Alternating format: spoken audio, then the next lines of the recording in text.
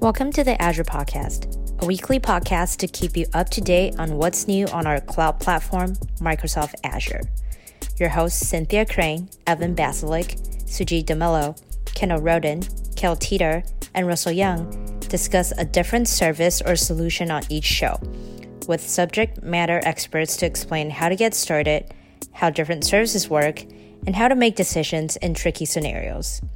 You can find out more about our podcast at azpodcast.com or follow us on Twitter at Azure Podcast. Hey everyone, welcome back to the Azure Podcast. This is episode 439. We've got myself, Kendall, we got Sajid, and we have a very special guest today, Tom Kirchhoff, who you've probably heard from before. He's been on the show. He's also really involved in CADA, or the Kubernetes Event-Driven Autoscaler project. But in addition, he's also an engineer over on the Azure API management team. And today we're going to talk with him about the self-hosted gateway v2. So Tom, just want to say thanks so much for joining us today. Before we dive in, we're going to cover a couple of Azure updates. So I'm going to pass it over to Sajid to kick us off. Thanks, Kendall. All right, so we've got three of them today.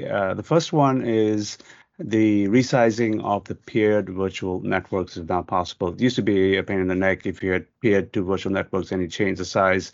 You had to break the peer, change the size, and reattach and whatnot. Now this feature allows you to do it without, with less of a hassle.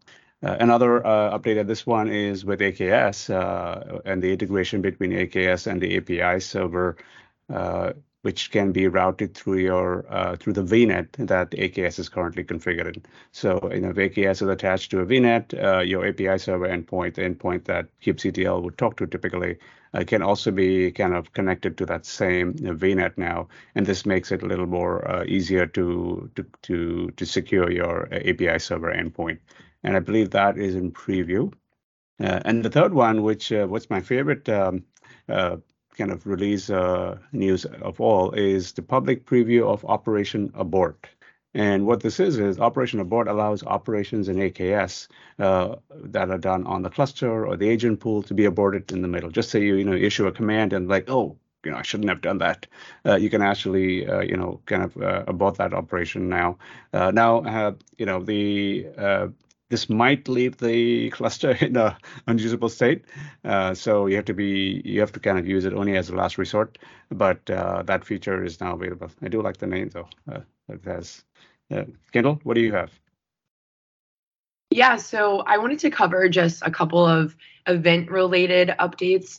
So one of the things that I've been working on, and I've written a couple of blog posts for it actually, is Serverless September. So if you haven't been keeping a pulse on this already, essentially it's a collection of blog posts. So we have blog posts going out every single day of September, all related to different Azure technologies, in the serverless space.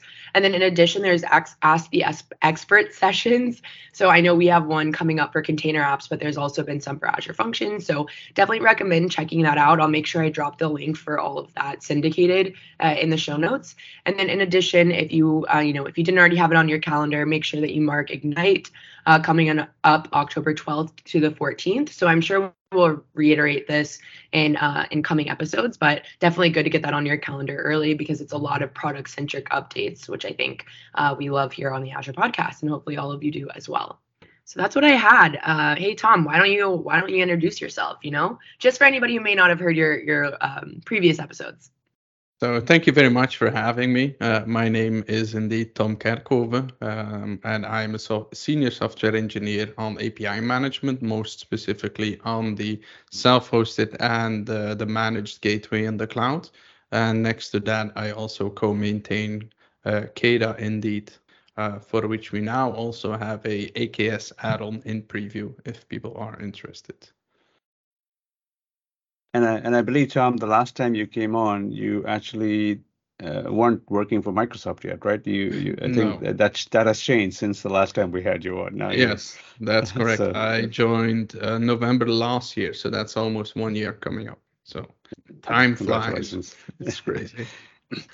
Thank you. So tell us about this new feature in APIM, and let's just start with just giving everyone kind of an overview of, just to remind our listeners, is what is APIM, what kind of what use case does it help solve? Yeah, so API, Azure API Management is a API management solution that allows you to have a central place to expose all your APIs, be it SOAP, REST, or GraphQL, and have like this company-wide effort to manage these things. We have dev portals that help you versioning, a lot of policies that help you simplify things and really put the logic on the gateway instead of your code. But all of this was in Azure, which is fine. But in a lot of scenarios, you also want to take that same gateway and run it outside of Azure. And very common scenarios I see is multi-cloud and hybrid, where maybe you're still running on-prem and you need to expose those APIs on-prem and want to use the same way of governing, exposing them, securing these APIs. Same thing for multi-cloud is maybe you have workloads on different clouds, including Azure, and you want to have like this unified strategy as a company. You can basically just take that same gateway and run it on GCP and Azure and have that unified way of managing, because the self-hosted gateway is basically just a Docker container that you can run on any infrastructure. So it can be your dev box, AKS, container apps, or anything, Kubernetes in general even. And that really allows you to use that as a way to deploy it wherever you need it. The only caveat, though, is this is a federated solution, so it needs outbound connection to Azure, which is actually one of its strengths, is you still manage everything through ARM, and basically you can then define gateway, let's say warehouse, gets to expose API ABC, but not D. And then the other gateway can expose different APIs so that you have that control depending on where they run in terms of security. So that's it in a nutshell. Basically taking the managed gateway that we have in Azure, but bring it closer to where you need it. Now, in the past, when we've had such kind of situations where we want to support on-prem or another cloud, we've used something like Azure Arc, right, as a control plane to get to it. So explain this to our listeners. How is this related to Azure Arc? Is it part of Azure Arc, or is it to be thought of something different? Yeah, so like I mentioned, self-hosted gateway is a container image. It's available on the Microsoft Container Registry. You can just pull it down and run it on your dev box. If you go to the Azure portal, you'll actually see ways to run it. We'll give you guidance on how to deploy it with Docker, deploy it to Kubernetes through YAML, and also deploy it through Kubernetes with Helm. So we have an open source Helm chart actually where we accept contributions and that we also maintain. And then, of course, there is Azure Arc. Azure Arc is our fourth deployment mechanism, let's say, which is available in preview today, and basically allows you to say, I have this on-prem cluster here, which is Arc enabled. I can just install the API management extension, just point us to the API management instance that you want, how you want it to get configured, and we'll deploy it on your cluster for you. So if you want to use our OpenTelemetry metrics with Dapper, etc., just tell us and we will make it so. So it's really a way to simplify the deployment so that you don't have to worry about how it needs to run. So that's a very good question there. Yes, but it is still in preview. So please give it a go. Let us know what you think. And yeah, we can make it better. Now, with the APIM, I know there's all these policies that apparently you can set up with APIM, and should we be thinking about them completely in parity, irrespective of where you run it, or are there some considerations to say, oh, this is going to be running, in on-prem, so I can't use each and every, because I'm sure there are a lot of policies that are closely tied to Azure, and then this is running in some box somewhere else. So what are some of the caveats to this? Yeah, so actually we have three types of gateways. So we have the managed gateway, which is the most used one, which is a single tenant dedicated to you. And then we also have consumption queue, which is pay as you go, also cloud-based. And then we have self-hosted. So these three gateways have some caveats indeed. Not only on policies, but also on certain features, etc. Because they are built differently. So we have a nice documentation page that compares them, which we can add to the show notes. In terms of policies, I think the majority is supported, but because the self-hosted gateway has like a separate release cycle, it can be that some of them are not in the new self-hosted gateway, or that you'll have to wait a little bit longer, or it's actually the opposite way. Self-hosted gateway allows you to use the Dapper policies, but you cannot use the Dapper policies in the cloud. So that's one of the differences, for example. So, Tom, you mentioned something about release cycles, and some of my brain is just wondering. I believe with Azure Arc, you can kind of opt into some kind of like, hey, whenever there's a new updated version of a given, extension or whatever. What does that look like when you're running the self-hosted gateway? Like, what's the support model? Is it completely up to the customer from a high availability perspective? Is it up to them to kind of configure that? And then in terms of updates, right, is it just as simple as like, hey, take an updated Helm chart, and how would they even know, new versions are available essentially? Yeah, so that's a very good question, and that's actually a good time to talk about the Self-Hosted Gateway V2. So we released the V2 in GA this year, which actually allows you to have less infrastructure requirement. Because when you run the Self-Hosted Gateway, there's criteria your infrastructure needs to meet. For example, needs to have access to Azure Storage if you use a certain feature, needs to connect to the configuration API, etc. So that is reduced in V2. Again, we have documentation on what is required, but it's mainly networking.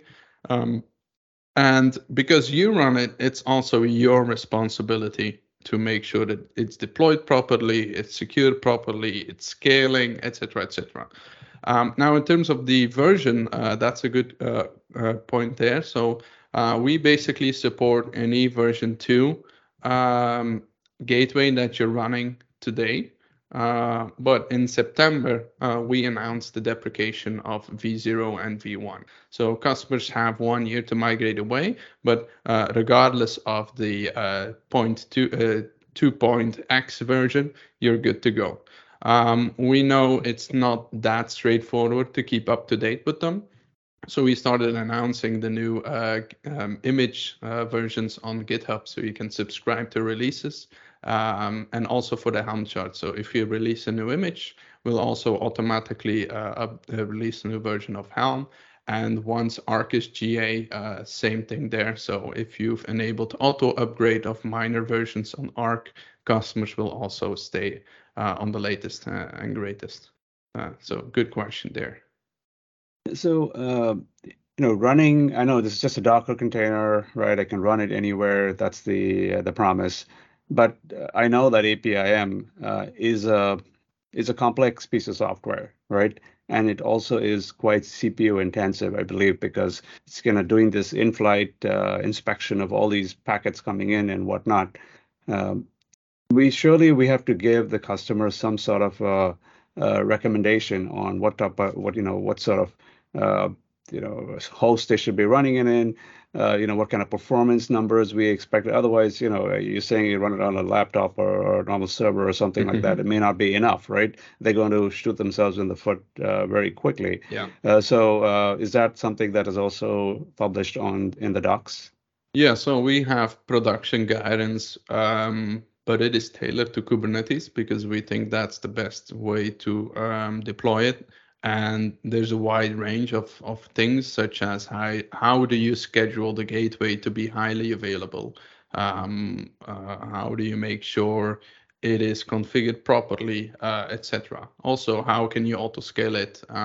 What we don't do, however, is give recommendations on the required CPU and memory, because we've noticed that this is very infrastructure specific and also workload specific. So our guidance is really do load tests, measure how the gateway is responding to your load, and then schedule accordingly. Also, some people might prefer to have a lot of instances with lower resource boundaries rather than deploying like a very few amount of instances with very big resources assigned. So Azure load testing is a very good tool there to basically assess your workloads and then operate them so that also when your production is under load, you already know how to gain insights on that. And that's also why we have open telemetry metrics, for example, to see the requests per second. Yeah. Okay, so something popped up as I'm thinking about this this architectural configuration, and I'm curious if you have any thoughts on this. So I'm a customer. I'm running self-hosted gateway in my local Kubernetes cluster, and something happens and I accidentally block like the outbound port, or I lose connectivity to Azure for whatever reason. Maybe I lose, like, I don't know, maybe the internet goes out on in my data center, who knows?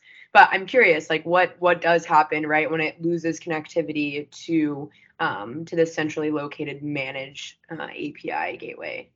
Yeah, so we're a federated solution, meaning all the configuration changes are basically pulled by the gateway. However, that does not mean you need to be live all the time.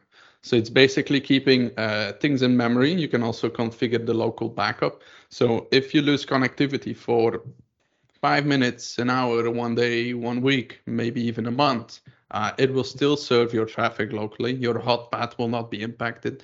The only risk that you have is that you will not get the latest configuration. So maybe on-prem things are still running different policies or whatever, which can be acceptable.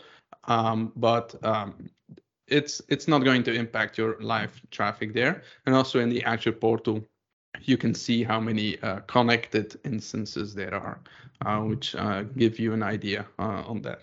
So you won't be impacted, but you'll just miss the latest and greatest. Yeah. So does the same, just to make sure I understand, all of the changes, are they still made on this central API management, and then they're just, yes, they just get synced to the local? There's no like, I just want to change the local implementation. It's all coming from the parent. Like there's no, like each child doesn't have its own autonomy to like change. No, today that's not the case. No, we didn't have a lot of requests to do that. So it's not that you could let's say add an API to a given gateway by adding a Kubernetes resource or anything. No, it's fully managed through ARM still, so that we have the same RBAC experience there as well. Okay, makes sense. And if I were a developer that's wants to try out this this new experience, like you said, you can run the container on my laptop. I have a laptop here. You can run the container. Now, from a developer experience, I still have to go to the Azure portal to do the setting up of the policies and the rules and whatnot. And the moment I hit submit, it basically gets pushed back down to my instance running on the laptop and is active immediately. Is that how we think about it? Yeah, that's correct. And it's available in premium and also dev SKU, so that if you are in your dev test scenario, you can just use your existing dev SKU, and you can basically create as many gateway resources as you want. So imagine you have 4 developers. If they want, they could have their own gateway configuration so that they don't influence each other. However, the gateway resource is also the billing unit. So for every resource that you create, you'll be charged $1,000 a month. So that's how we bill it. It's not that you need a special SKU or anything, but if you run 1 million instances, for example, you'll still be billed that same amount, not per instance. So at first sight, that can sound very expensive, but in production, if you would need to pay for the amount of instances, that's going to be a ridiculous cost. And that's why we have this model. Yeah, and good to hear that, because that was one of my pet peeves earlier on about APM. It was just way too expensive even to kick the tires. Yes. So we made it available in dev SKU so that everybody can give it a try. So yeah. So Tom, this is more from an architecture perspective and like use cases for self-hosted gateway. So I know we talked about, if you have local clusters running or, you want to run on a Docker container and host it closer to potentially other callers. Like I understand that conceptually, but I am curious, when you have it in this containerized form, do you see customers who are like having it play intermediary between microservices? Like they'll call the API, like they'll call basically the API management gateway locally, it'll flow to another microservice. Like, does it play intermediary between like services that are communicating with each other maybe within a cluster, or is it really more for client communication that's bound for like a backend service? And then, apps would still communicate similarly like they do today in Kubernetes, where it's just, potentially a direct. Yeah. So to rephrase your question. Yeah, maybe that wasn't the most eloquent. No. No. I'll just put it differently. Okay. The question is, do you see people use it as let's call it ingress, meaning external traffic flowing inside of your application versus also from your internal service A to B as like the central hub, let's say. And I would say that that's a very underrated pattern that before I joined, I used that a lot. So for me, API management is the central place for all API traffic, meaning externally and internally, because you have the same needs for that traffic. Like if you have team A and B using each other's servers, you still want to have that deep coupling. You want to have the policies, the authorization model, etc. And I think that's a very good thing to have as well. Because if team A gets breached, you can simply revoke their whole subscription, API subscription or whatever, so that basically you just throw them out. And another reason is the policies. They're like the gold mine for API builders. You don't have to implement things yourself. And something I had at a customer was we had a lot of load on the production APIs, and we noticed that it was a partner that was doing it. We basically said, hey, if you don't back off, we will make sure you back off. And surprise, they didn't do it.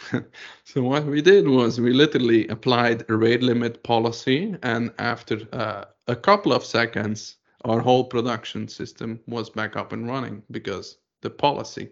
So if you don't have that for your internal teams as well, you could have big problems there because you couldn't manage the traffic.